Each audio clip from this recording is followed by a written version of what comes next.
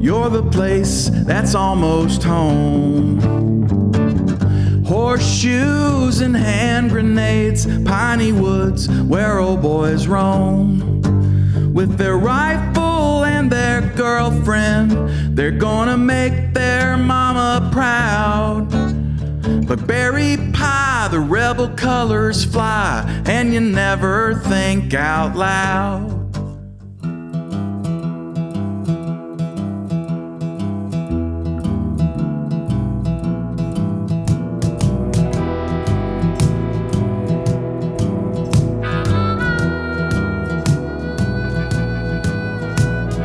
Something in the water taught me how to crawl. Something in the water taught me how to fall. Something in my blood. Welcome to the Something in the Water podcast. I'm Uncle Dave Griffin. And I'm Sean Clark. And our guest this time, Magnetic South, the Valdosta duo, Mr. John Parris and Mink. Glad to have y'all guys. Great to be here finally. Yeah. Well, there's a lot of things that distract us nowadays. Indeed. Diseases and rashes and popcorn. Unexplained phenomena. Yep. Attention spans.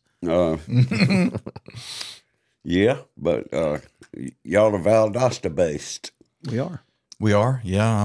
I think we both, at least I was born there, and I've known his family since about the time I was born. He's got a brother that's within a couple of months of me, and so we grew up together. But I don't think he was born in Valdosta, but he's lived there most of his life. Right. So we're essentially Valdostans, right? Or were you born there? Yeah, I was. Okay. Can I answer for myself? Or are you okay. No, you speaking for me today? Right.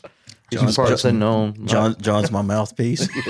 Were either of y'all? He'll have the sweet tea. Was either of y'all's families tied to the Air Force? No. Okay. My dad was a minor league baseball player, and a long time ago, Valdosta had minor league baseball. They had a Dodgers farm club, and he played. How about that? As he puts it, he went in the Korean War, a Brooklyn Dodger, and came out an L.A. Dodger, but it never really mattered. He never made it that high, but right. That was where the farm system where was. his mail came from. Yeah, training facility, I guess. Yeah, it was. Yeah, Waycross had one too out at the airport. The Braves. The Braves were out there. Many a long time ago. Cool. That is cool. Yeah, my folks came down because my dad had a professional opportunity. He's an architect, or was an architect, and he went to Virginia Tech. And one of his classmates was from this area, and they opened up a practice. So he came down and joined that, and so that's how all my family is from Bristol, birthplace of country music, actually. Virginia. Yeah. Virginia / Tennessee. It's right on the state line. Yeah. I've stood in the middle of State Street many times as a boy, and been in both states. But so they came down here in 64, 65, I think it was, and then I came along. So that's how I ended up in the Flatlands. Well, we was talking a while ago about Michigan. What was you lived up there briefly, or no? My grandmother, my dad's mom, which again from Bristol, but she, after my grandfather died, he died very young of a heart attack, and she ended up working for a while in the Washington D.C. area, and she met a man from Michigan who worked in the auto industry as a designer, as an engineer. And so she ended up in Michigan for most of my childhood and adolescence. I think she eventually moved back to Bristol in the 90s. Yeah. But so she lived in Muskegon, Michigan. So Muskegon? Yeah, on the west coast of the state. Yeah. You get to go visit. I did. Went up there many times. Yeah. The summers were much nicer. The winters up there were unreal. 5 feet of snow kind of thing, Yeah. Well, amazingly, I know a little tidbit about Muskegon. Bill Simzik, I think, lived there. The producer, yeah. His just a little fact. Yeah, produced the James Gang and the Eagles, and he produced a Who album, I think. And I did not know that till 5 minutes ago. Yeah. So his mom, Bill Simzik's mom, lived either next door or right below. I can't remember in the apartment complex where my grandmother lived. Yeah. And so they were good friends. And so all during my childhood, which was sort of the salad days of the Eagles, I met him once when I was up there, but then also I've got like an autographed copy of an Eagles album. It's probably valuable. How about, oh yeah. Yeah. And got pictures of him. And so I'd always hear about what project he was working on through my grandmother. So, and, you know, I had an interest in music anyway, but that, you know, that made me feel connected to something, you know, that was happening out there in the world. That's right. Interesting experience. Yeah. Yeah. I'm glad I didn't grow up with his last name. I know there's a lot of those kind Got of to names been up hell there. for a first grader. Yep. And probably hell for every teacher he had. The upper Midwest, though, is full of those sort of German, Eastern European. SCZYM. ZYK or something. Yeah. Too many consonants. Skirmish. Mm-hmm. Bill Skirmish. I know. But yeah, that was a neat experience. Mm-hmm. So how long have y'all been playing as a duo? Well, this No, go ahead. no, I mean, you know, he and I have known each other as far as musician wise since the 80s, the 1980s. But we first played together in a band and starting in about 1995. We were in a band called 16 Tons all through the second half of the 90s into the probably beginning of the 2000s. But then, and then we played on and off, and then he would occasionally fill in about a decade ago with Magnetic South when it was the full band. But usually Chris Tillman was playing bass at that time. But he was in St. Simon's, and so Mike would fill in some. And then about a year ago, or a little less than a year ago, we kind of reached out to each other and let's start playing together again, and it's worked out great. So, did I get the timeline right? I think so. It all blends together and runs together. And Yeah, that's the thing. I feel like I've known you forever. I had and the we played misfortune of together. my two best my two best friends as musicians are both bass players, and so it's hard to get them in the same band, the same space. You know, Chris and Mike. But I'm going to do it one of these days because We've had a lot of bass players on here, most recently, and they all more or less coming out of the same thing. It's like, how did you start? And they say it was thrust upon us. It's not me though. Okay, I've always wanted to be a bass player. I went backwards. I actually started as a bass player. I know guitar, but it was mainly just so I could I wanted to see what. Which did you learn first? Bass. Bass. Me too. That was my first entry. I've always heard bass lines. I like bass lines. I just Same experience here. I always loved music, you know, but when you get to a certain age, like 14, 15, or 16, the wheels start moving for you, you know, and that's when most kids put away their trumpets and saxes from middle school band and trade it for guitars and drums and bass. And You can start picking out, oh, this is the drum. This is right. the I was just a man. keyboards. I was buying albums really for the first time, starting my collection, and my ear would go straight to that bass guitar out of all of it. You know, I was just fascinated by that. We're kind of the same there. What was the first thing you learned? First thing I learned was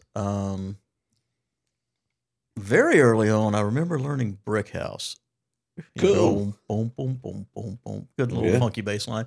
I can remember doing that whole Smoke on the Water riff, but the guitar riff, which is not the bass riff, which everyone gets wrong anyway. The bass riff is really just more of a boom, boom, boom, boom, boom, boom, boom. But anyway, I learned that one. All the usuals. I don't know. I just So, what year did you say you was born? was born in '63. 3. Yeah. Okay. My 60th year on this here planet. wow. Yeah, I know. Say it out loud. It makes me hurt. You were 10 years old, and you'd have been about 12 or 13 when I played my first gigs over there. Yeah. Oh, in Valdosta? King of the Road. Oh, yeah. Oh yeah. Yeah. I've And we played Brick House too. I bet. one of the worst load ins there ever's been. It's multi-leveled. It's through. It's just horrible. Yeah. Did you play there too, Mike? I've played there a couple times, but it more recently by By that I mean the last 20 years. But yeah, I don't even know if they're doing anything with it now. That big old beautiful red room or whatever they called it had red walls and red carpeting. And Last time it was open as a restaurant was probably 15, 18 years ago. I don't even know what that building's be. Is it still there? I think it's still a hotel. And yeah, still it there. was Yeah. the last time I stopped by there, and I was wanting to take some of y'all or maybe Connor or somebody to just say, that's where your daddy played back in the day. And, I know a lot of people that played there. And looked like it was all, padlocked or something. Or they, somewhere along the way, I heard that they had retired it as a venue and was using it strictly for conventions or something like that. Maybe so, yeah. Times change. Yeah, back in 75, October 75, I first went over there. And that side of Valdosta was nothing, pretty much. Yeah, farmland. Mm-hmm. Yeah. There was a driving range out there and one hotel next to the driving range. And across the street from that, where that road that cuts from might be Gornto. Is that where Gornto comes out right there? It ends there at St. Augustine. Right there, on the right was a gas station called Valdosta Village. Oh, yeah. And they had, on Fridays, they had a little tiny kitchen right there in it. And they made the best catfish and cheese grits. Wow. Mm-hmm. I remember going in there as a kid, but I don't think I ever ate there. Mm-hmm. But it was nothing out there back then. Mm-hmm. I know. Well, tell us about your Magnetic South and what kind of music do y'all do? Well, the whole idea, because of course, I've played original music, until recently, almost exclusively over all the years, including back when it was, pretty hard row to hoe. Well, let's talk about that. Yeah, late 80s and early 90s, and even through the 90s and the early 2000s, it was pretty tough, because there's just not a lot of original venues in this area. But Magnetic South came by because I wanted to have sort of a, sort of a troupe of people that would play the original material and sort of a collective of people that, that were from the area, that had a very Southern approach to, sort of, rock music and, sort of roots rock, I guess what people call Americana now. But, yeah, so it started probably, I think our very first time we played it, it was actually John Parris and Magnetic South for a lot of years. I did that just in case I played, solo shows so people would recognize and there'd be continuity. Probably about 2009 is when this project started. And I had done a solo album prior to that Mike played on. And called Oh Law, and we actually did probably enough material for an album, but it was released as an EP. I think it had 6 or 7 songs on it. Oh Law. That my grandmother, not the one in Michigan, law. Exactly, would say that. Oh Law, when I was cutting up or whatever. If she had said Lord, you'd have been cussed. Exactly, yeah, you'd be in deep trouble. Yeah. That was that was a nice workaround, but you don't use the Lord name in vain. That's what it says. Right. So that might have been vain. Yep, that's where that came from. Yeah. So we had done that, and so and I wasn't in a band situation, and so I developed that, and we played out a good bit, 2009 to 2014 ish or so, in that iteration. And Mike was occasionally involved in that. He was playing with other bands, but he would sometimes fill in on bass when Chris couldn't come over from St. Simon's to play with us. But then for a long time, because of more personal life issues on my account than anything, we kind of just were a recording unit, and we was, slowly and steadily worked on the next project that turned into what became Motel Trance, the essentially double album of material that I came out with about 4 years ago. Sort of slowly and steadily worked on that, self-produced. So that's kind of the whole Magnetic South thing. And then that came out, and a little bit after that, I was wanting to get back out and playing again. And so I reached out to Mike because, we can finish each other's sentences, so And he's like, yeah, let's do something. And so it came together really nicely. And so now we just kind of go as Magnetic South, and we've played primarily duo shows, but we do have a guy that plays drums with us named Scott Pruden. He's from Valdosta, but he's lived for a lot of years in Tallahassee with his family.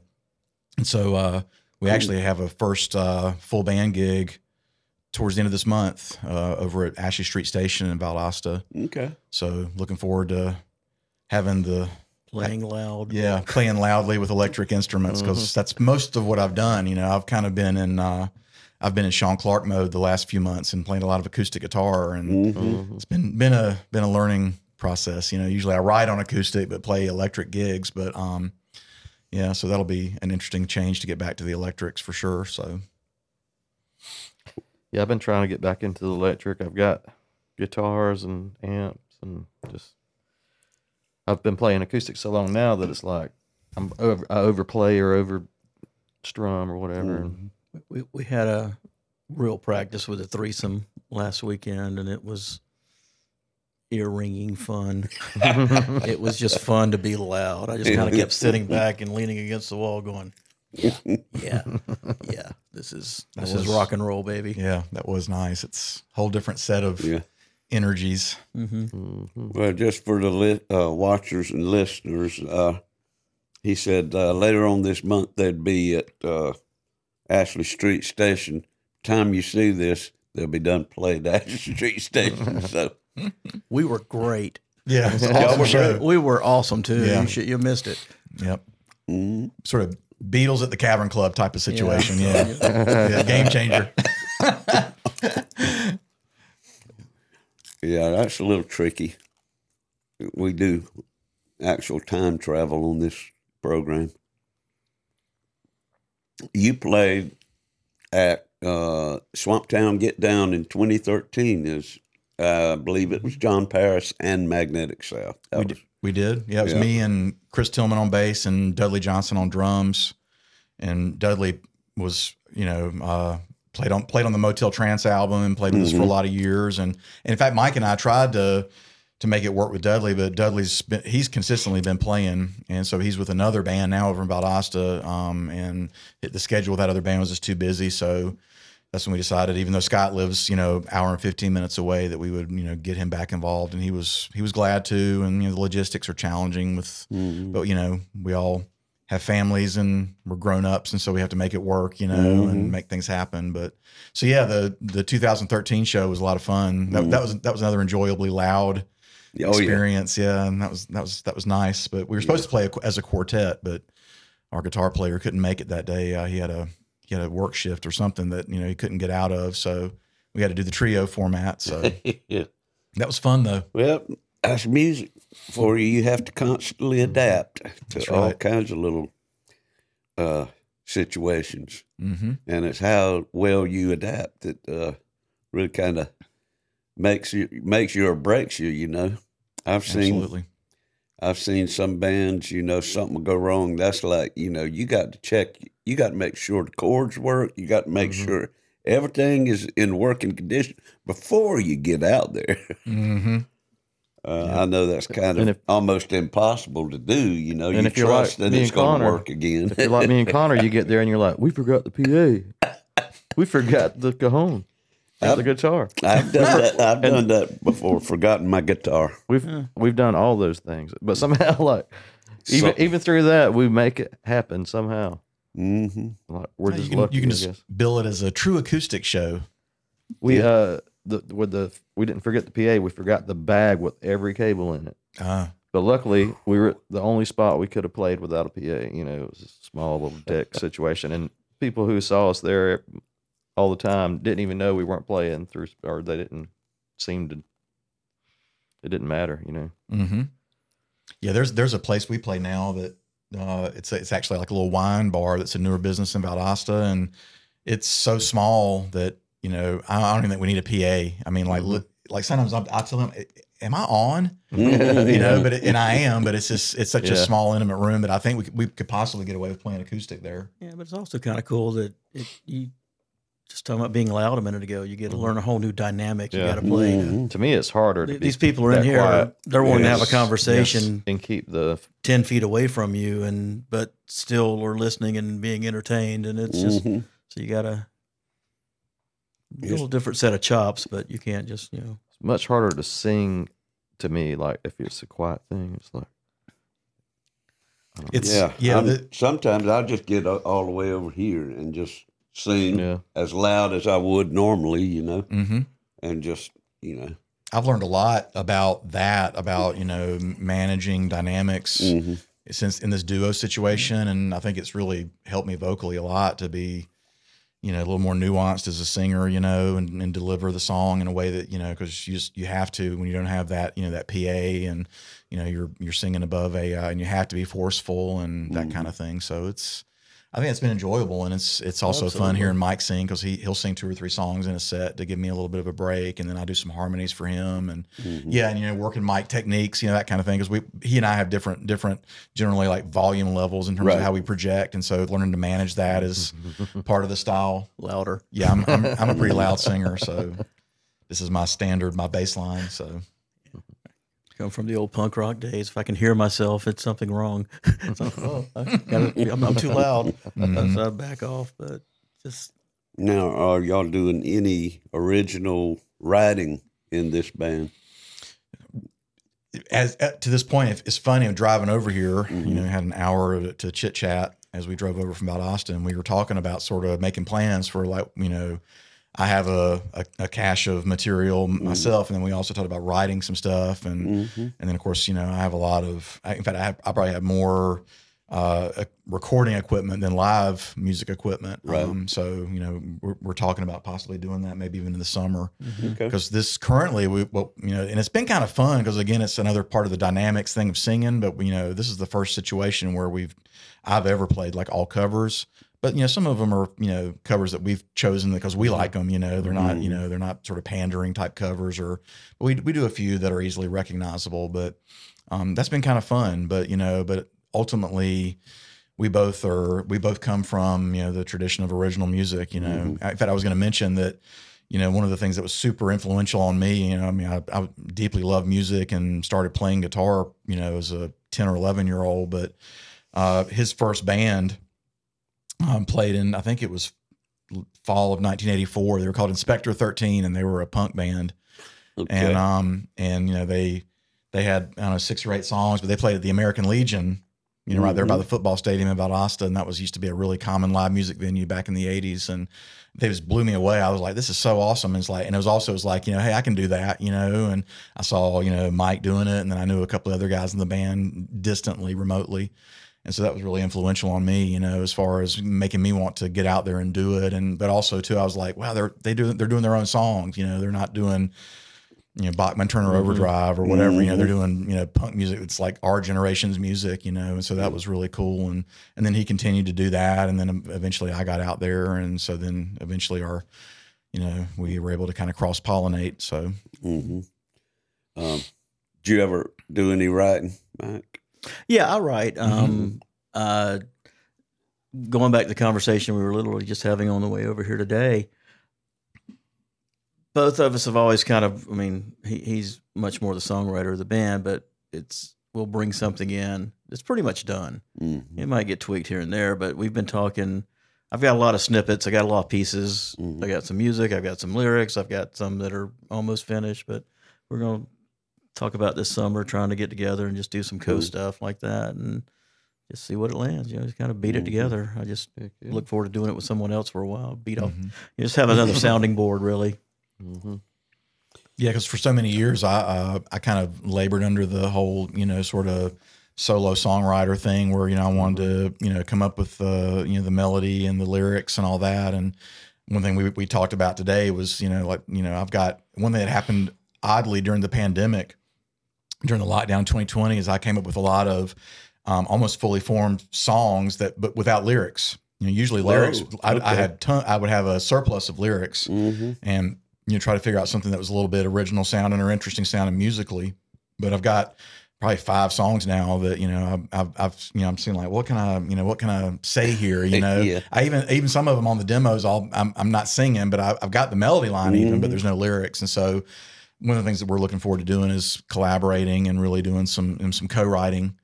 Because I think that's going to be fun. Because the thing is too about me is I've never been a big solo performer. I like playing in groups. And so then I thought, well, the sort of the logical conclusion of that would also be to co-write sometimes. Yeah.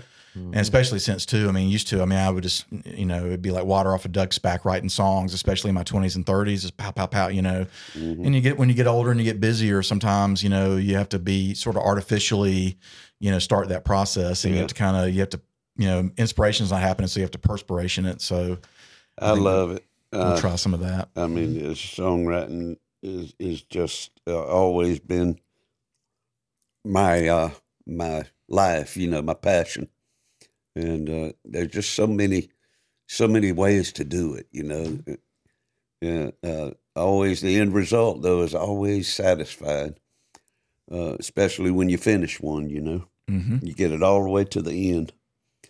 But there's so many ways to do it. Co-writing is just one of them. And like you said, the music comes fully formed, or the words come fully formed, or for the most part, they always kind of walk in together with me, but every now and then something that's will nice happen. when that happens. I've kind of found that when I get to a certain point and put it aside, that's where I lose the momentum. When I just I can't figure out anything else to go with this one. It is a tough when it process kind of just too. because it kind of flows sometimes, and that happens, and then it's like, hey, and then if I come back to it later, I go, I don't even remember what I was thinking, what mood I was in, why I was writing this. It means something. I don't know what it means. I'll get to that stopping point. I seem to can never. I'll get a verse, a chorus, and I'm like, all right, what's up, Dave? Pull somebody else in, and it's funny. That's where, to me, where the real hard work comes in, when you just everything flows to a certain point, and you say, "Yeah, okay, oh God, I got to write another verse." Yeah. That's when you go second verse, same as the first. Yeah. I like to write in word processing, So I'll just copy that first verse, paste it down here below that chorus, and try to line up my next thoughts and words and everything with the.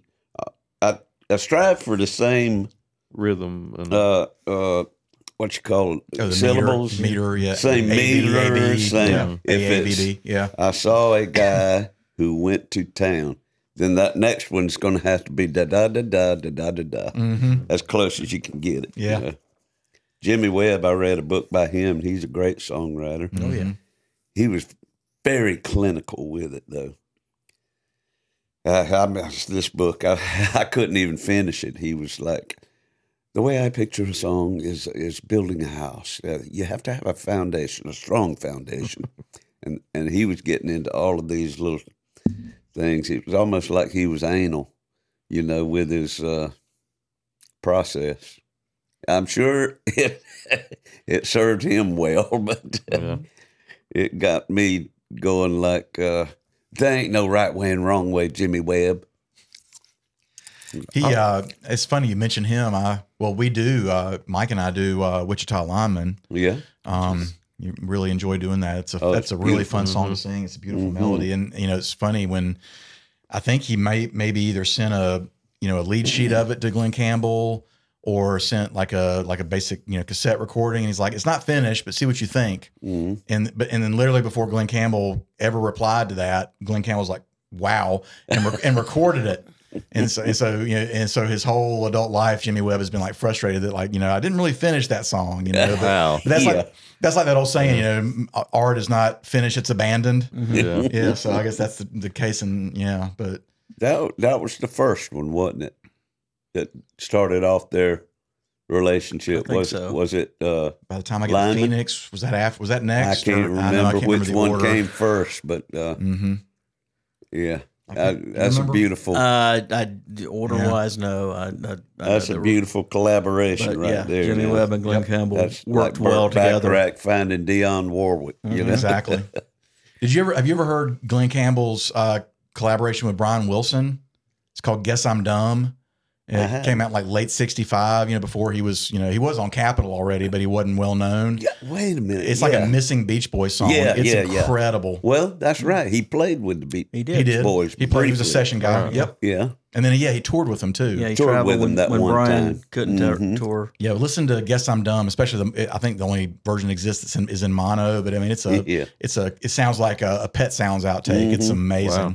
Yeah, it's a great song. I bought a Three Dog Night anthology, and there was some, like they'll play unheard tracks on there, or throw-offs, from a session or something.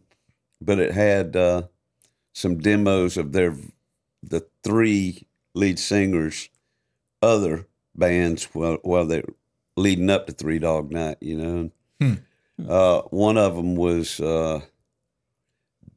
Danny Hutton, I guess was his name, the black-headed one. He had a couple of songs on there that was, in fact, they were written by Brian Wilson. That's too. right. Have you heard those? Yeah. Yep. I've forgotten that they had worked together. Yeah. Rainbows and Roses, I think, was one of them. But yeah.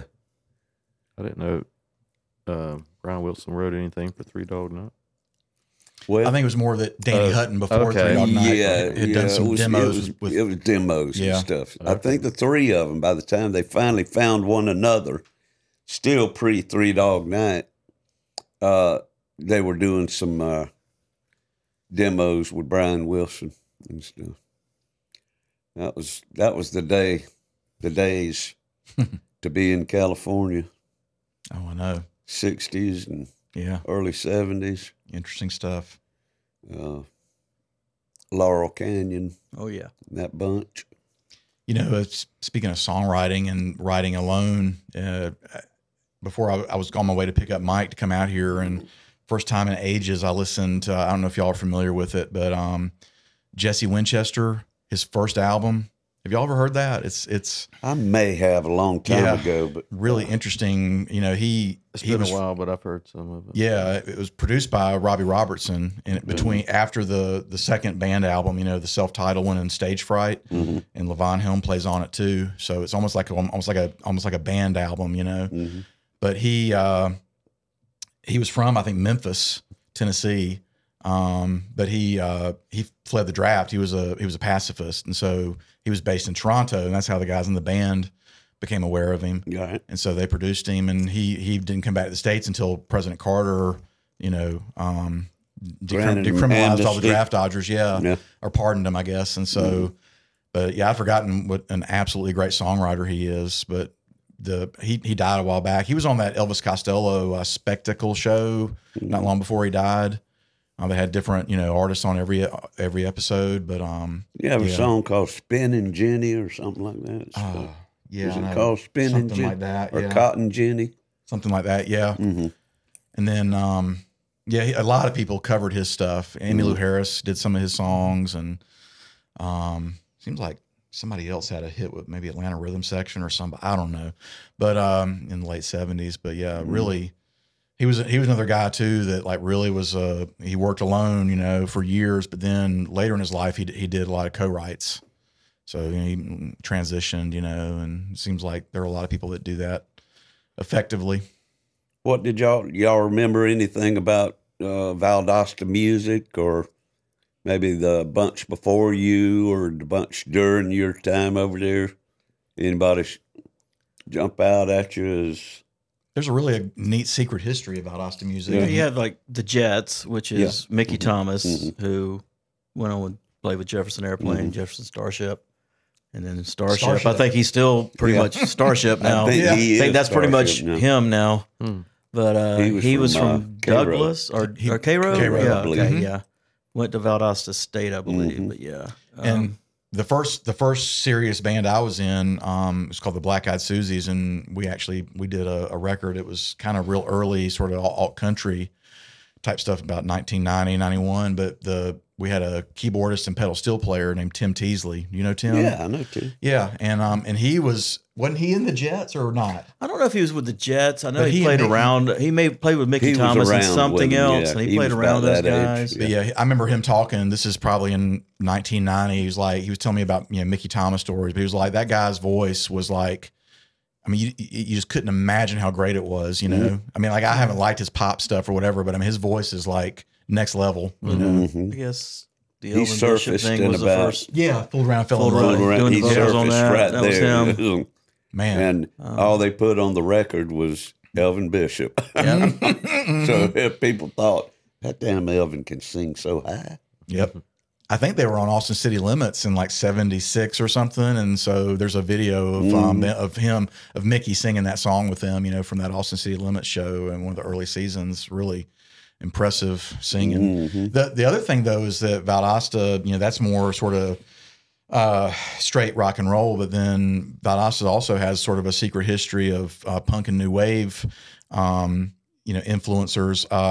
There's a really famous producer named Don Fleming, who lived in Valdosta for years. I think is from there, but he produced. He was in a band called Gumball, I believe, in the '90s. But then he produced Sonic Youth, Teenage Fan Club. Cool. Yeah, and he lived. So he and these other guys I'm about to mention all lived in a big house on Patterson Street. Yeah. There used to be it's a beautiful old house. But back then there was a real cheap coin-op laundry right in front of it. I remember that from when I was a kid. And so it was a dumpy house at the time, but it was like all these musicians. But it was also, there was a guy, named Tom Smith, who later went on to be a real innovator in industrial music. And Tom and I became pretty good friends when I was in college because he moved back from Washington, D.C. And he was kind of between records. And he was a big influence, like the guys in like Ministry and 9 Inch Nails were just like, they were like, Tom Smith is our God or whatever. But yeah, Tom was a nut. But yeah, so he was from Valdosta. He was actually from Adel, but he was, again, lived in Valdosta for college and was there a lot. And he lived in that house with Don Fleming. And then also the guys in the Unknowns, who were on Sire Records in the late 70s, and then they came back to Valdosta, and then they really became sort of a linchpin of the scene, especially back during our days, because the Unknowns had a studio, and like the Black Eyed Susies that I mentioned, we did our demo with Mark Neal is his name. And then later he produced. Now that's the guy that Black Keys. Yeah, he just did. Yeah. Yep, he did that Black Keys record about 10 years ago and won a Grammy for it. So, that house full of guys were all these people that ended up making a huge impact, on an international level, and they're all from Valdosta. And that's cool. Pre-Unknowns, all those guys were in a band called the Stroke Band. It was like Don Fleming and Bruce Joyner was the front man of the Unknowns. And he had some sort of congenital disability, and so he walked with a cane, but was a really interesting frontman and singer. And then the rhythm section guys, and so they lived out in Los Angeles and San Diego for a lot of years. But then by the early '90s, they had migrated back here. And when he was doing the Black Keys record, Mark Neal, he was Valdosta based, but they still did all that in the Muscle Shoals area because at the time the Muscle Shoals Sound Studio, which I've been to before, wasn't set up the way it is now where you can do tours of it, and it didn't have a good working. So Mark took all his equipment from Valdosta up to Muscle Shoals, and they did that Black Keys record mostly there. Wow. So yeah, Valdosta's had a lot of interesting folks. And then there's also Wright is her last name. She's a R&B singer from Hayhira that's had a really great career too. So there's a lot of, I hate that I'm forgetting her name, but she's a great singer. But yeah, so there's been a lot of really interesting musicians and artists, Valdosta is such a melting pot, Yeah. It's a huge, sprawling southern city, and they have a military Air Force base right there. They have a 4-year university now, right? Right. Yeah, University. I work there. Yeah. Do you? Yep. What are you? Well, I'm a licensed therapist, and so I'm the associate director of the counseling center there. That's my day job. Cool. Enjoy it. It's been a blast. Then they have the outlying communities or small towns surrounding it. That's where we drew a lot of our crowd on Friday and Saturday night when I played there. Yeah, people come and from North Florida is only like Yeah. 15 minutes away the Florida line. Yep. So a lot of interesting things happened there. I actually met the world wrist wrestling champion. He was a big fan of ours. He'd come out to see us on the weekends. Cliff or Cleve. Cleve. Huh. That sounds familiar. Wow. He was from Pavo. He was a arm wrestler, right?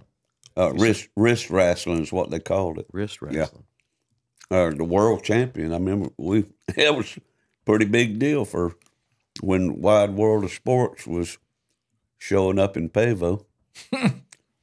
Who was that guy that either discovered or had something to do with Charlie Crockett Records? Wasn't he a Valdosta guy? No, that's too? Mark Neal. That's Mark Neal, the guy we were talking about. Yeah, the one I was mentioning that works. That did the Black Keys. thought it was. He produced a couple of He Charlie's recorded records. at his studio in It's on Valdosta. Bottom Street. That's right. Yeah, really, it's a neat studio. Y'all familiar with him, I guess? Yeah, Charlie Crockett. his previous studio is where my band, the Black Eyed Susies, did our demo back in like 1991, I believe it was. And then Mark went back to the West Coast for a number of years, and then he had come back here not long before he did that Black Keys record. But yeah, but now he's got a different studio that he set up. I think it's both tape and digital based, so it's analog and digital. And he, he's done I think a couple of Charlie Crockett records. Yeah, there and a couple other label projects. Yeah, there's a YouTube thing with Charlie Crockett. You'll get to see Valdosta. He's traveling all around. Oh, cool. So if you ever need to just check out our city of Valdosta, just look it up. He's driving around in his Ford truck. Cool. Doc Holliday's from Valdosta, right? Doc yeah. Holliday. Yeah, that was the name of the place that the Jets played. Doc Holliday's Holliday's. Long Branch Yeah, Saloon. Long Branch Yeah. Saloon. 5 points. Yep. I never played there, but it was still when I was in college. It was I still never open, did either. and A lot of places. I think I threw up right outside of it a few times. Yeah, back in college. I hurt myself there a few times. Yeah. Yeah. Wow. Who was the guy from Waycross in Black Eyed Susie's? What was his name? Remember? Black-headed guy with You talking about Will? Will Walton? Yeah. No, there's another guy. That wasn't the. I was going to say that wasn't the that name. bought a seagull from us. Next thing, and it seemed like something. That was his band, there, right? Yeah. Yeah, the Black Eyed Susies. Well, there was a maybe. Waycross guy. I'm trying to think. Oh well, maybe not. I thought it was Black Eyed Susie's that he was in. I came over here in the mid '80s because I was kind of This early would into have the Graham been Parsons thing, and I tried to 2000s. find. I think it was Billy Ray here, and I think it's who we. But and I think I briefly talked to him because I was just trying to find something out because this is before he became more discussed in the '90s. But I don't remember any other link to as far as musicians until I met you guys from here. I don't think anybody in that band was. He went to college over there, and it seemed like there was some kind of altercation between him and Crosstown Music, and he left on kind of bad terms, like maybe it had skipped out on his loan. I mean, payments for his instrument. I can't remember that boy's name, but he wound up in a band over there, and I was thinking it was Black Eyed Susie's, but maybe there was another Lazy something, Lazy Susan, That was Will's. Okay. Okay.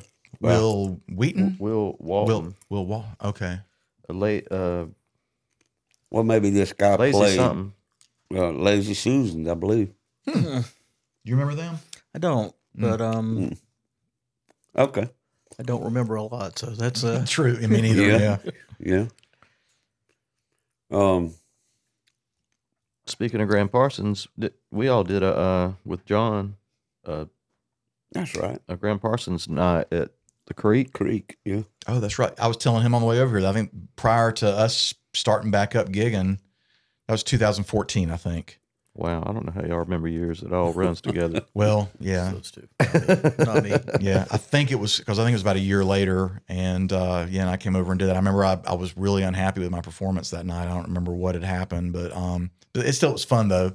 Yeah, I think that was You the were last time I unhappy played. with your performance? Not happy. Yeah, don't remember what or why was going on because that's I remember that it happened. So yeah, my memory's good as far as that. But anything else, yeah, I remember it was a good time. That's all I remember. I mean, we did. I think we did a song for you as a group or something. Did we do all Parsons songs, or did we call it something to do with No, that? it might have been or like was it more of a songwriter night because I think I did a think couple it of was, originals too. back when they was letting me do the front porch, back porch, porch session or whatever, Saturday night porch jam, fest or porch jam. Mm-hmm. Yeah, Might have been that. Yeah. Cool. Mm-hmm. Yeah, we've got a lot of crossing paths back into ever so often, but I need to get you back over here, or need to get you all back over here to play Yeah, we'd love to. Absolutely. one of the festivals. I think the first time I met you, Dave, I think was you were playing up on the roof at Steel Magnolias Oh, really? a long time ago. I can't climb them stairs anymore. Well, yeah, they went out of business finally. They did. Yeah, not because of the business failing. Just I think the owner was like, "I'm great through." food. Yeah. So they're trying to get somebody to come in and reopen it, but Laying that roof was no fun. Man, that was I'm crazy. telling you. Well, I enjoyed it Was it once 4 I got flights? up yeah, there. once you got up there, yeah, It was But I fun. dreaded Till you realize you have to go back the load down. in and the load out. Was it 4 flights or? It's a lot. Yeah. At 3 or first, 4. Yeah, Yeah, because grand wide then it curves staircase, up to the then very top. Yeah. short. Mm-hmm. Yeah, Talk about a load in. Yeah, that- there's 4. Phew. Well, the original Astor Street Station was actually pretty near there back in, again, this is the very early 90s because like the Black Eyed Susies and some of his bands played there. But then they also, but it was actually the original Astor Street Station was opened by Griffin Buffkin that owns Southern Soul Barbecue Oh, I didn't know over at that. St. Simon's. He was at VSU and he's an old friend, or VSC, I guess it was then. And so that was his club. And so then this other guy has reopened it and it's been going for years now, but it was on Ashley Street briefly when it reopened, but that was an interesting situation too, because he always wanted to have bands up on the second floor because it was this huge open, almost like just I don't know what you call it, almost like a warehouse, big storage, open second floor. But the only thing was a dumbwaiter. That's the only way it had steps, but then there was a dumbwaiter, that you had to do with ropes Yeah. to get the gear up there and everything. The fire marshal would never let him do it, because that building was the wiring. That's the one time where I've had a spark arc off of a microphone. Oh, no. And it burned my lip. Yeah, playing there. That was an adventure playing at the original Ashley Street, but that was down there near Steel Magnolias. Although I think Steel Magnolias was on Patterson, so it was a block over. But that was a cool place because a lot of regionally / nationally known bands would come through there and play. Back in 90, 91, 92 kind of era. So that was an interesting time in Valdosta. I really loved playing in Valdosta. The ratio of women to men was extremely lopsided in our favor. And College town. Yep. And it just felt so good. 75 to 78, basically. We weren't there all the time, but we were there a lot. That was kind of like our home base. Mm-hmm. Oh, things were still good as far as ratios in the 80s. There was a place, you mentioned the American Legion a while ago, and I don't remember if it was exactly that or if it was a VFW or whatever it was, but they didn't have a lot of music there back in those days. And it was kind of like, best I can remember, you'd take a bay tree, wasn't that bay tree that led directly into the back of the college? Then you take a right or a left. Kind of around. And you take an immediate left, and there used to be a hoagie place, sub place. Oh, that was it's called Hoagie's, and then later it was called Jeff's. Yeah. That was our hangout back in the 80s. Yeah, that was, and a lot of live music there too at Jeff's, the second place it was. But Hoagie's was what it was called in the 70s. Seems like we used to have to meander down. If you go past that, you go past the graveyard on your right, and somewhere back in there was a little VFW or American Legion where we would go ever so often. They had the best steak and baked potato cooked right there in the back. Pitcher of beer, pool tables. That was where we That sounds like the American Legion. Had supper. Because they did have food there back then. Oh, yeah. Yeah. I mean, but the building's still there, and it's still the American Legion, but they haven't had live music there since probably the 90s. Now it's just purely a place for the, the veterans to go that are, that pay membership, and it's more like a private club. But yeah, for years it was one of the great, because it was, everybody could walk there from campus. Right by the college, so it was awesome.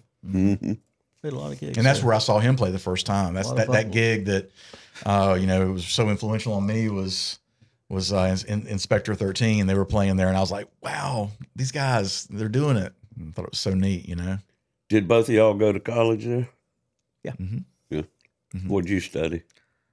Political science originally, and then I went back later and got my master's in special education. So I'm a teacher. Oh, okay. Elementary. Salis Mahone. No, I'm actually in Brooks County, or Quitman, Georgia. Quitman. Over, I'm in just west in of Morven, Valdosta. Georgia. So I'm just one county over. But yeah, that's what I do. I wonder how that town got its name. Quit, man. Quit, man. Quit. I don't know. A lot of interesting little towns around Valdosta. I dated for a girl from Quitman while I was playing there. She quit you. She used to say that a lot. Maybe that's how it got his name. Quit, man. Happened a lot, I guess, over there. What happened to your girl? She quit, man. How about this? This is another memory of Valdosta. All right. It scared the hell out of me because it was after the club.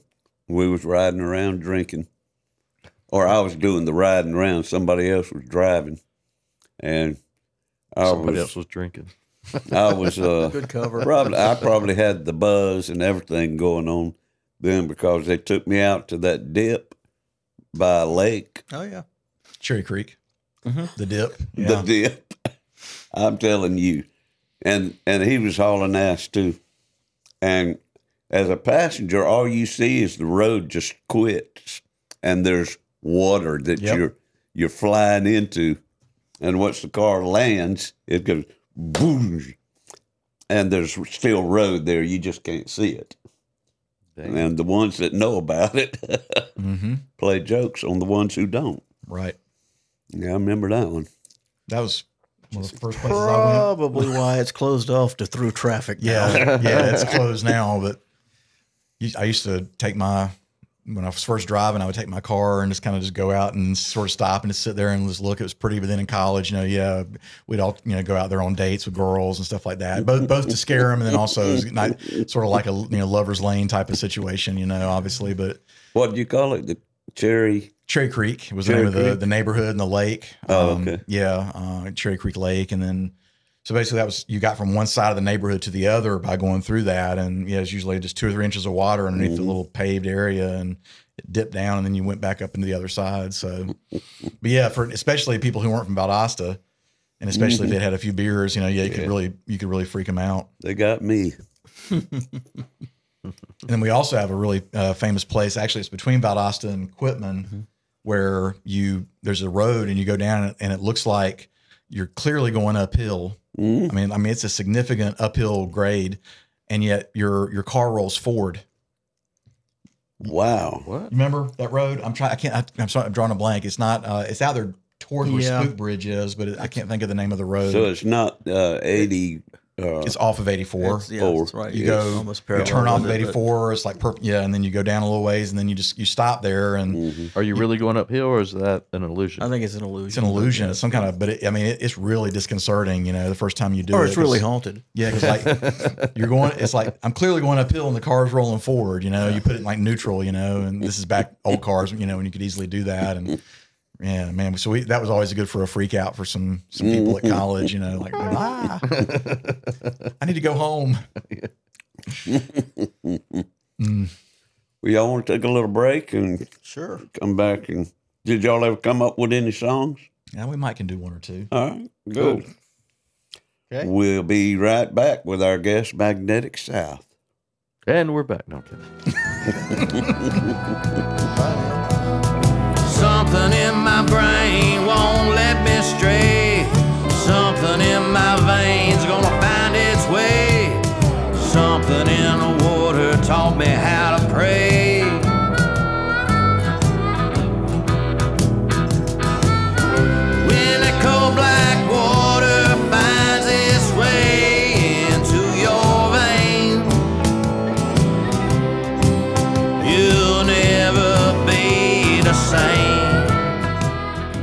All right, so I'm John, and that's Mike from Magnetic South.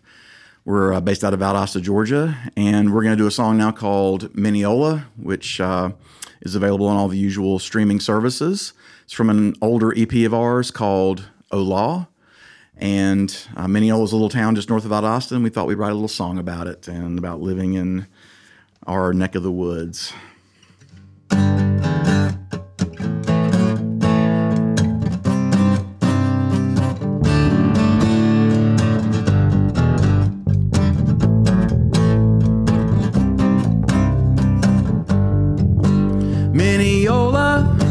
Mineola, you're the place that's almost home. Horseshoes and hand grenades, piney woods where old boys roam. With their rifle and their girlfriend, they're gonna make their mama proud. But berry pie, the rebel colors fly, and you never think out loud.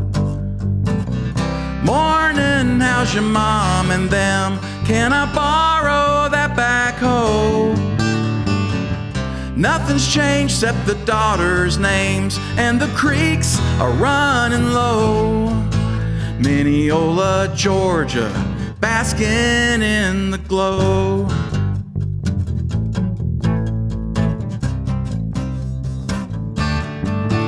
Mineola, Mineola, never meet a stranger there. A firm handshake means good people. See you around now, y'all take care. Every day is an occasion. Bring the family, break the bread. A fishing rod, your faith in God. Mineola, born and bred. Mineola, I'm just passing through on my way to parts unknown. It's looking like the future's gonna swallow you if it don't choke on your bones. Mineola, Georgia, leave 'em all alone.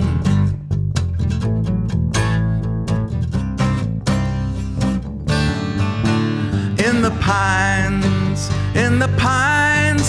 where the sun never shines, and you shiver when the cold wind blows. All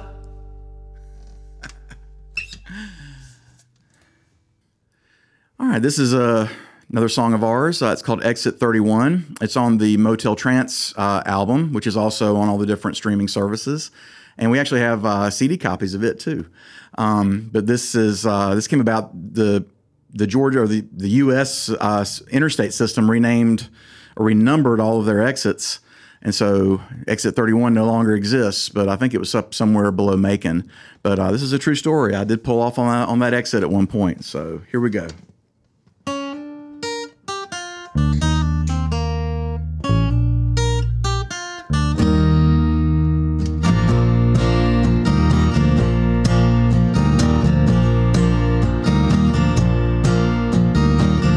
Got off the highway at exit 31, blinded by reflections of a tired setting sun. Pulled into a motel I did not want to stay.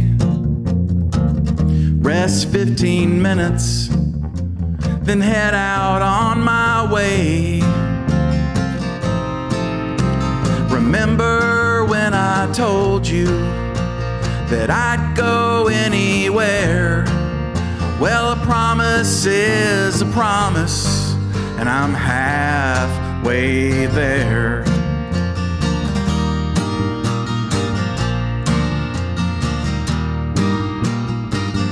Lipstick on your collar, a tattoo on my arm, reminding me of where I'd been, a little cursed, a little charmed. My hands were never steady, my aim not always true.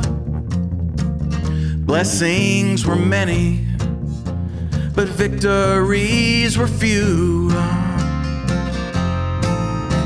Remember when I told you that I'd go anywhere? I've broken every promise, and I'm halfway there.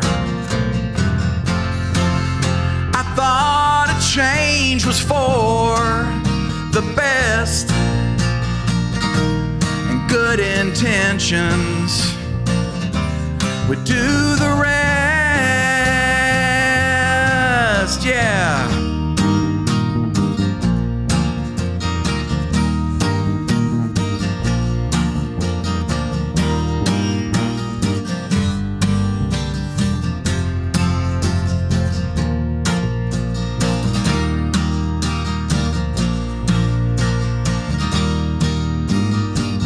I've written you a letter, and I put that letter in the mail, describing every face and voice I've known in great detail. I wish we could have traveled to corners far and wide, where all our friends were strangers who just rolled out with the tide. I wish I'd never told you that I'd go anywhere. I've broken every promise, and I just don't care.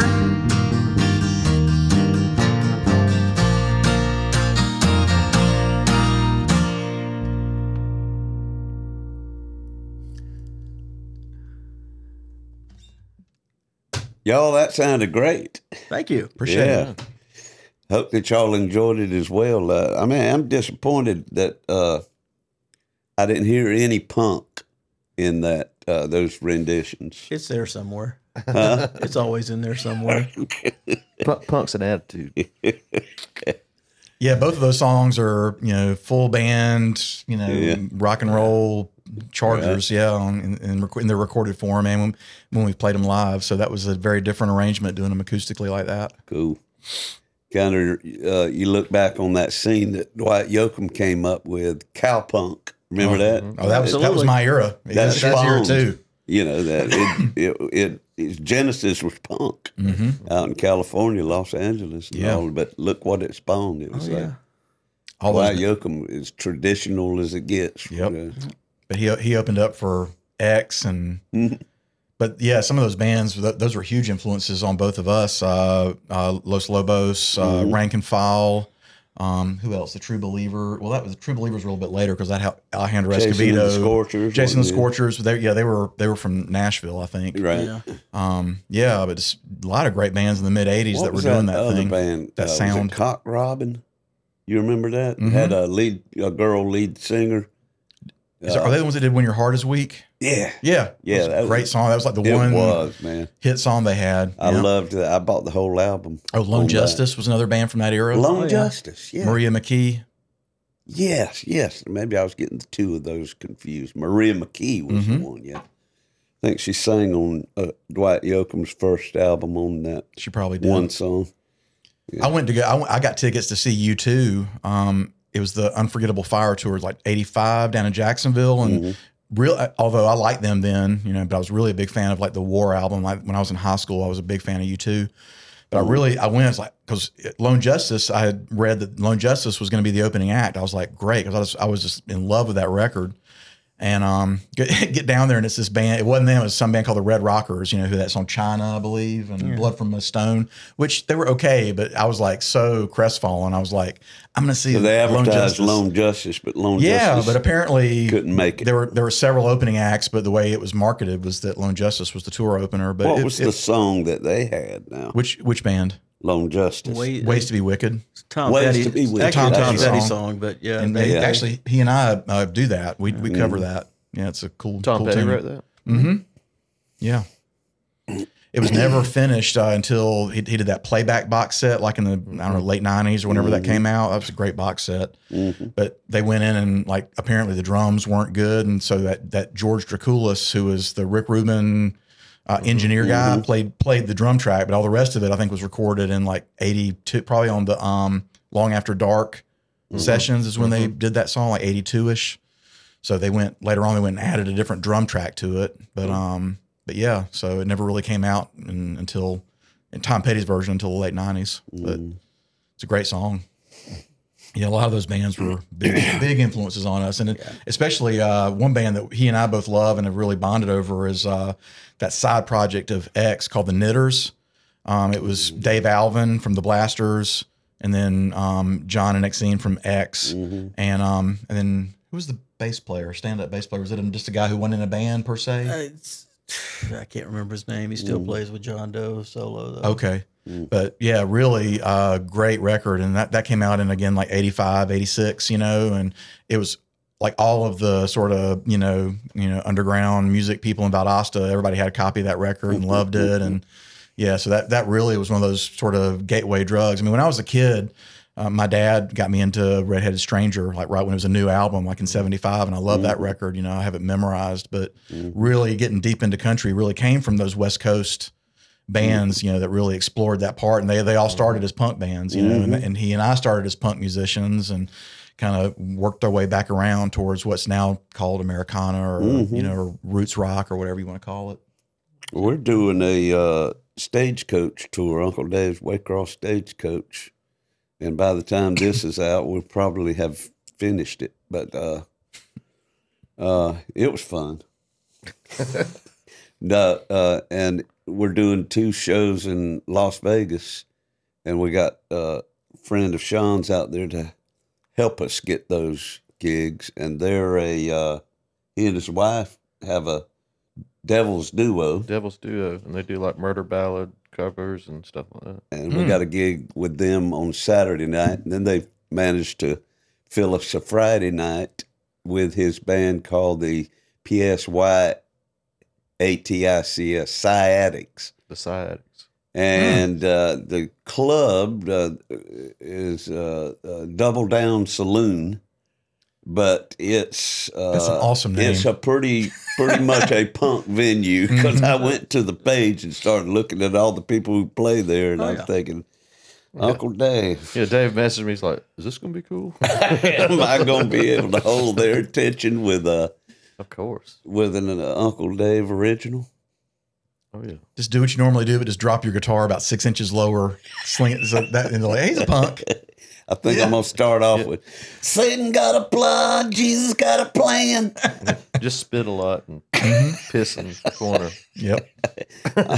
I'll go shirtless for that gig. And I'll do some fake carvings on my chest. Yeah, like Sid Vicious, yeah. Yeah. Get a master lock on a chain around your neck. I think you're going too deep in the fashion side of the world. I'm more of the like black. I'm more of the attitude and the I think you're thinking. Methinks you think too hard. You're like a you look like a punk rock after school special. Yeah. Mr. Rogers. The day my kids went punk. Oh no! It's like heathens. Uncle Dave's Neighborhood. Would you like to be my devil? That'll mean he's going out to Vegas. Uncle Dave wins over the punks in Vegas. Got him like raising him up. Crowd surfing. Yeah. They'll probably be riding me out on a rail, tarred and feathered. No, but we are looking. They do double down there, so yeah. Change the name to Punkle Dave. Punkle Dave. Punkle Dave. There you go. I was Punkle Dave for a while, and Drunkle Dave. Drunkle Dave. For a little while. Uncle Dave Vicious. Not a pretty sight. What's a safety pin for? To hold my diaper off. I did it my way. I did it. Yep. Lord. Keep this hole in my nipple from whistling.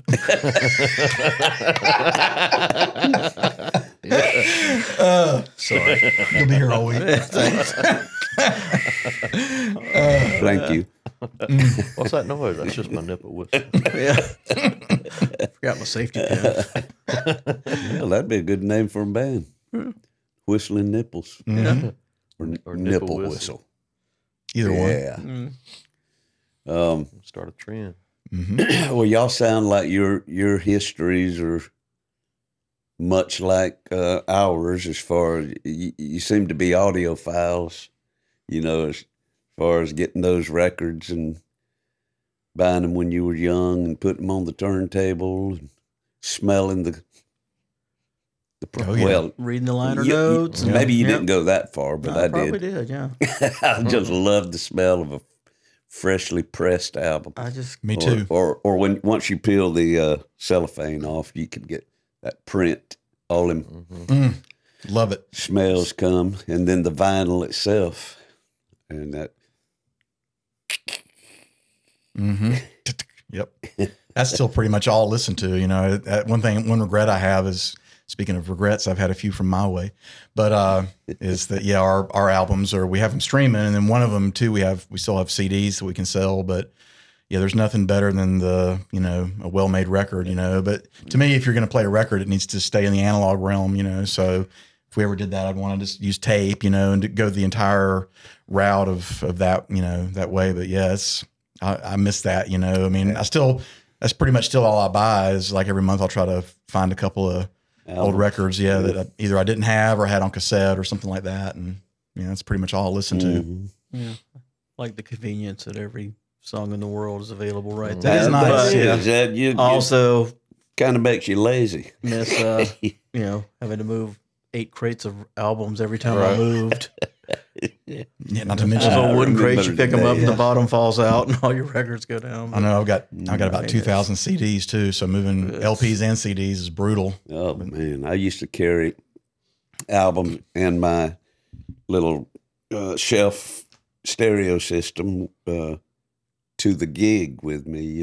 I just load it in my van and maybe this many albums. Take them all upstairs. I'm sure that's where my first hernia came from. Climbing stairs 3 flights at the King of the Road. But I'd take my component system, good collection of albums, and started taking 4-track reel-to-reel. Ah, yeah. It was probably about that wide and that tall and heavy. Yep. And but I had it all there because we were there weeks at a time, sometimes. Mm-hmm. We played 13 weeks from January through March in 76 there. And talking about 6 nights a week, wee hours in the morning every morning. And you talking about burn out on one place, as nice as it was and as good as they were to us. After 13 straight weeks, you ready for a change. Oh, yeah. Oh, well, I tell you, I wish clubs still would let you do residencies like that. It's, it seems like there's not the valuation of live music, and because it's good too, because you also know we got to learn new material because these same people are going to see us, and if we want them to come back, we got to learn fresh stuff, and it really keeps you kind of cut your teeth. Mm-hmm. We were constantly learning material in those days. Yeah, new songs we pretty much was top 40, and we also went back. We were big variety. We played everything from Brooke Benton to Freddie Fender to what was on the radio. Ohio Players, Earth, Wind and Fire, Brick House. Oh yeah, Commodores. Yeah. It was just Eddie Middleton was the front man. I don't know if you recall that name. He was originally from Albany, but he was key to the whole scene in Valdosta. Yeah, there's a lot of Middletons in Valdosta. Mm-hmm.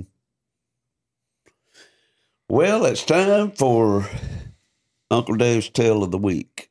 Sorry. Sorry. Put your kids to bed. And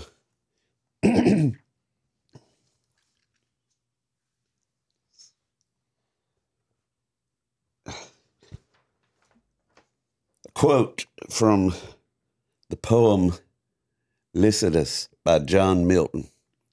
Look homeward, angel, now, and melt with Ruth. And oh, ye dolphins, waft the hapless youth. It's been now on 45 years, and I'm still not quite over it.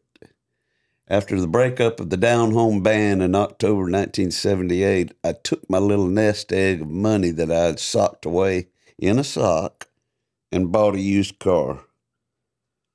Loaded down with all my worldly possessions, I headed to Valdosta, Georgia, and found a job in the stock room of Wilburow's Catalog Showroom.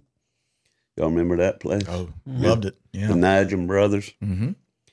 The main impetus behind my move was a woman from Quitman. We had met when I played the King of the Road in Valdosta. Things were going right good between us, so I thought. During my down home days, we would spend time together in Valdosta every 4 to 6 weeks when I'd come to town and all the stars aligned. Now here I was, a non-playing musician with a loft apartment out Park Avenue, and I guess you could call it a real job. We lasted about a month or two. Absence do make the heart grow fonder. By the early months of 79, I was promoted to the position of warehouse manager at Wilburow's. I gave up my bachelor pad on Park Avenue and moved in with my musical buddies at 601 East Moore Street, or like they used to call it, Rock and Roll Central. Homeward Angel was an extremely popular original band composed of some of my former bandmates from down home, John Randall Smith on drums and vocals, and Ricky Alderman on keyboards. Their bass player was Bill Parris from Waycross, who went on to work with Reba McEntire and Leanne Rimes. The band had a dual-headed monster comprised of Bob Beckwith and Pat Buchanan on lead guitars and vocals. Pat lives in Nashville now, a seasoned session musician who has spent time with Hall & Oates, the Gap Band, and James Taylor. Homeward Angel's rodeo back in the day was a motorcycle-riding Waycross wild man named Jim Gibson. Everybody called him Gibbo, a big-hearted man with a head full of curly hair and an infectious laugh that would peel paint off the walls. 601 East Moore Street was Rock and Roll Central, an old plaster-walled exterior with a long front porch, the inside hardwood floors and high ceilings with a staircase leading to upstairs bedrooms, and an idle back room filled with loose bricks, a sink, and a gas heater. I shoveled all the loose bricks out, moved a bed in, and called the back room my new home. The boys in the band would head out weeknights to play Long Branch Saloon or some other local bar, while I would dutifully go to bed like a good warehouse manager. On this particular night, they'd come home drunk with mischief on their minds. Gibbo rolled that big Harley Davidson up the front porch, through the front door, down that wood-walled hallway, stopping just outside my closed bedroom door. At the count of 3, about the time a Homeward Angel foot kicked my door open, Gibbo cranked down on that Harley, and it rumbled to life with the headlight. I suppose I looked like Lazarus waking from the dead, bolt upright in bed, eyes glazed over in horror, as I stared back at the headlight from hell. Open mouth scream. Couldn't hear it. It was deafened by the roar of the lion at the door. Laughter ensued, and if I slept at all the rest of the night, it would have been a miracle. The story's been told and retold through the years, always bringing folks to tears of laughter as they melt with Ruth at my night of misery. It's been almost 50 years. Look homeward, Gibbo. I'm coming for you. Good stuff. Yeah, one of these days, Gibbo, I will get even. If you're watching this, He owns a package store, or he may be retired by that now, in Brunswick. Ah. Yeah. So I'm over in Brunswick a lot. Uh-oh. It might not be a damn Harley Davidson in your ear. Dave go in there with a ski mask. This is a robbery, and he just shoots you like, damn it! Not supposed to happen. Remember me? It's a prank. This was funnier on paper.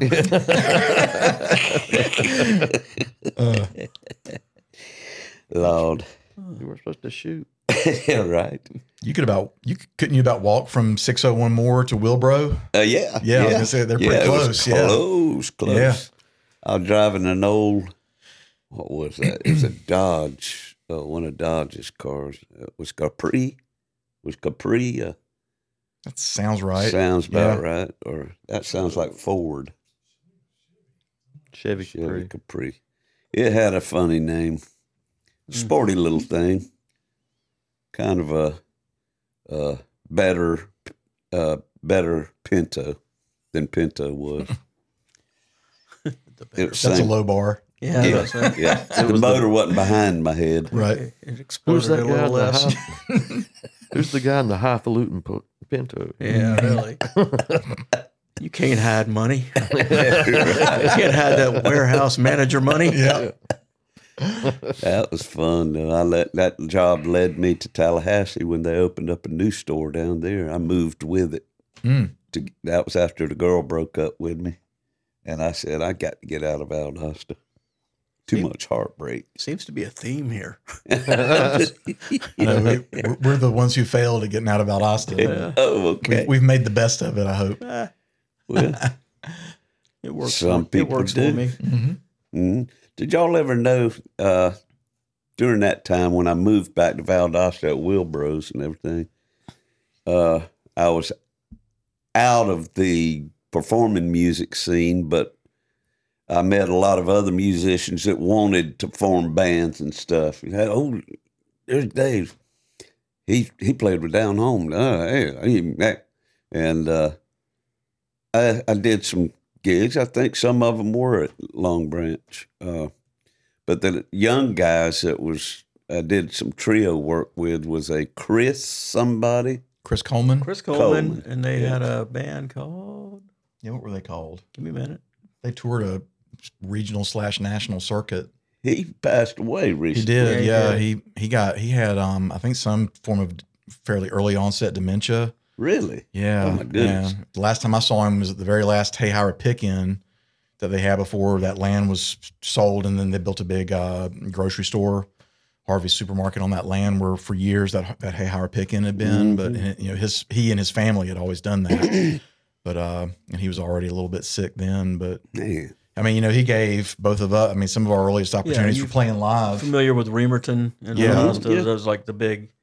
He owned the Mill House. He had the Mill House, which was the first kind of venue in Remerton. It was literally an old mill house, and but that first place to really have live music in that city, and long before every house on that road became a bar with music. But right. I mean, that was the place for a while. I got a lot of probably the first opportunities I got to play was through Chris. So he used to work at one of those music stores out there. But there was another dude, Campbell music, that performed with him. Was probably about the same age as him. I think they might have been right out of high school in 78 or 79. That's about right. Yeah. Sounds like my older sister's age. Can't remember the other boy's name.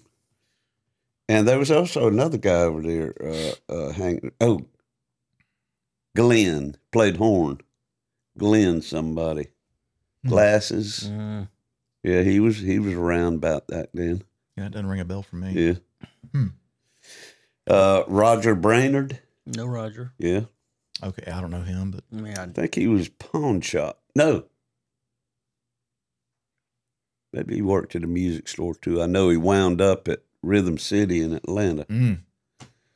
That used to be a pilgrimage going to Rhythm City, especially in the 80s. Had to, yeah. We did too. That was the place to go. And maybe what was the one in Jacksonville? Marvin Kay's.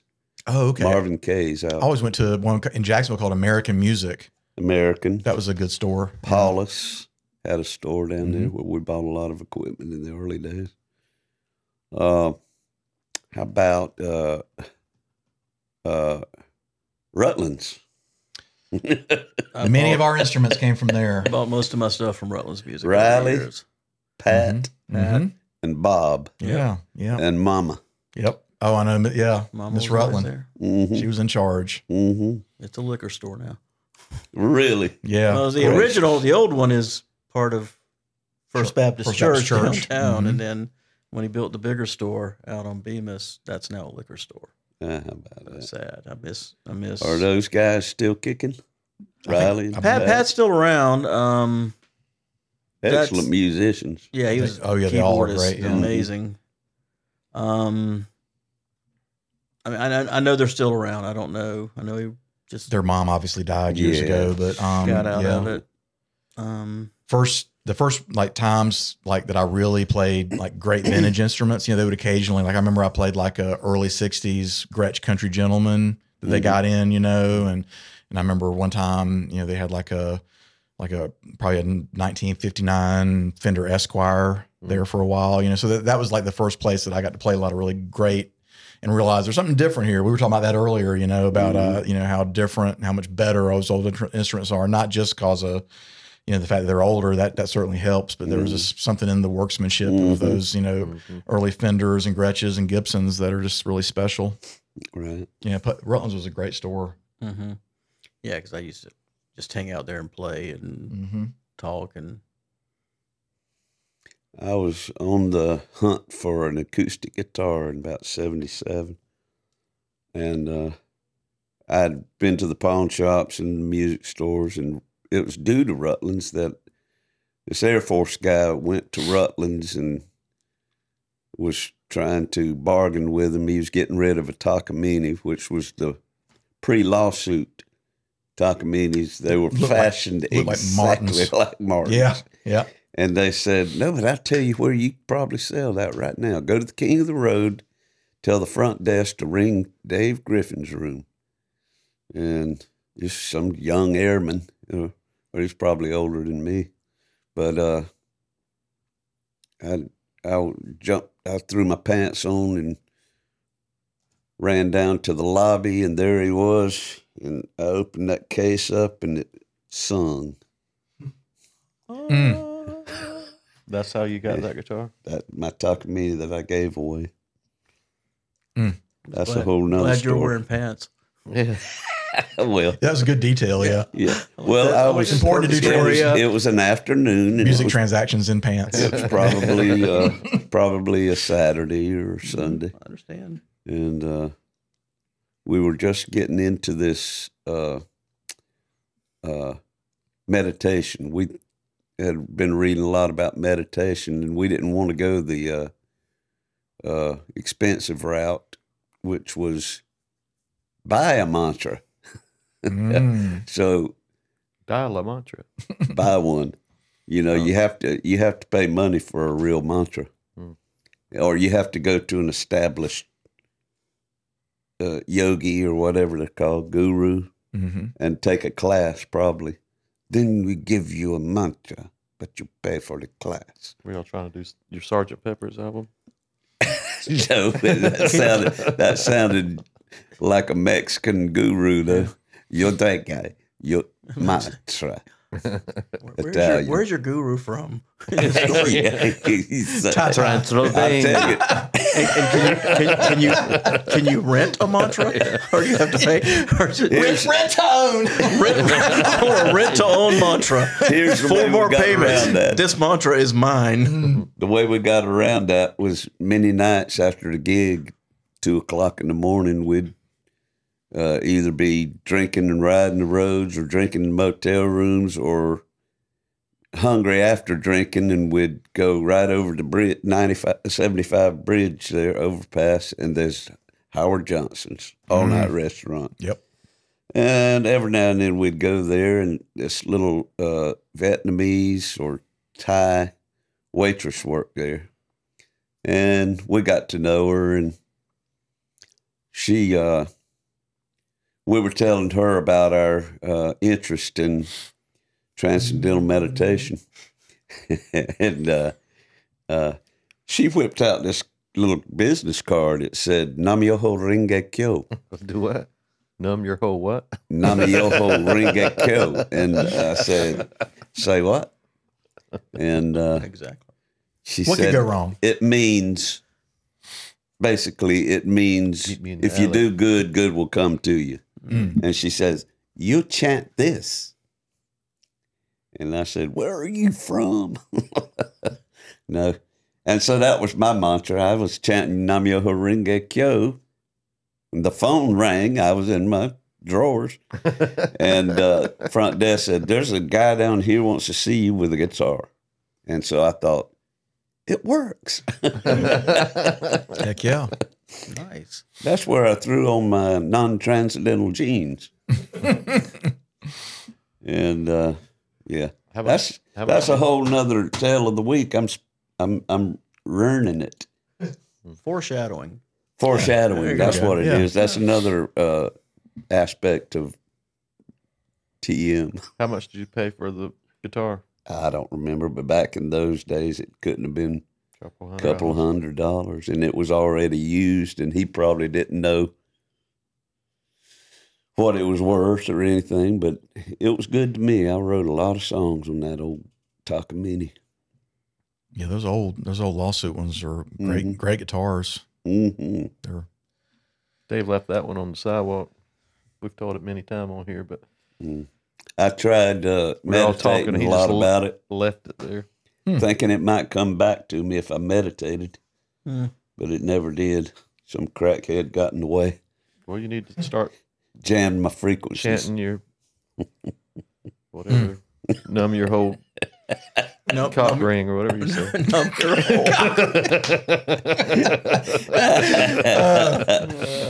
Oh boy. Well, we're going to go out on that. And we've talked a lot about Valdosta back in my day, back in y'all's day. And I think what we need to go out this episode with is, y'all remember that girl, that young girl? Never mind. I do. You have to be more specific. How young You're was supposed to she? say, yeah, I know who you're I talking just said about. yes. I was trying to play along. I was trying to narrow it down a little bit. Oh, she lived right behind Duck Barnes. Remember? Oh, yeah. Technically, I do. Well, folks, we enjoyed having y'all. First and foremost. Thanks for having us. Yeah, it's fun. Obvious.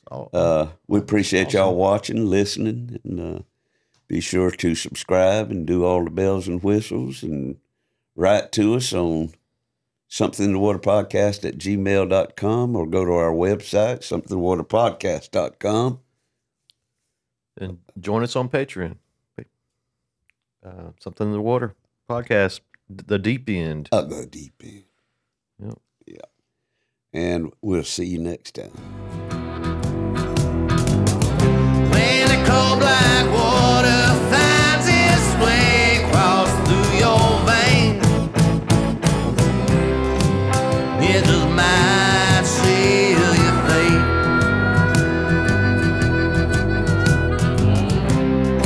It just might seal your fate.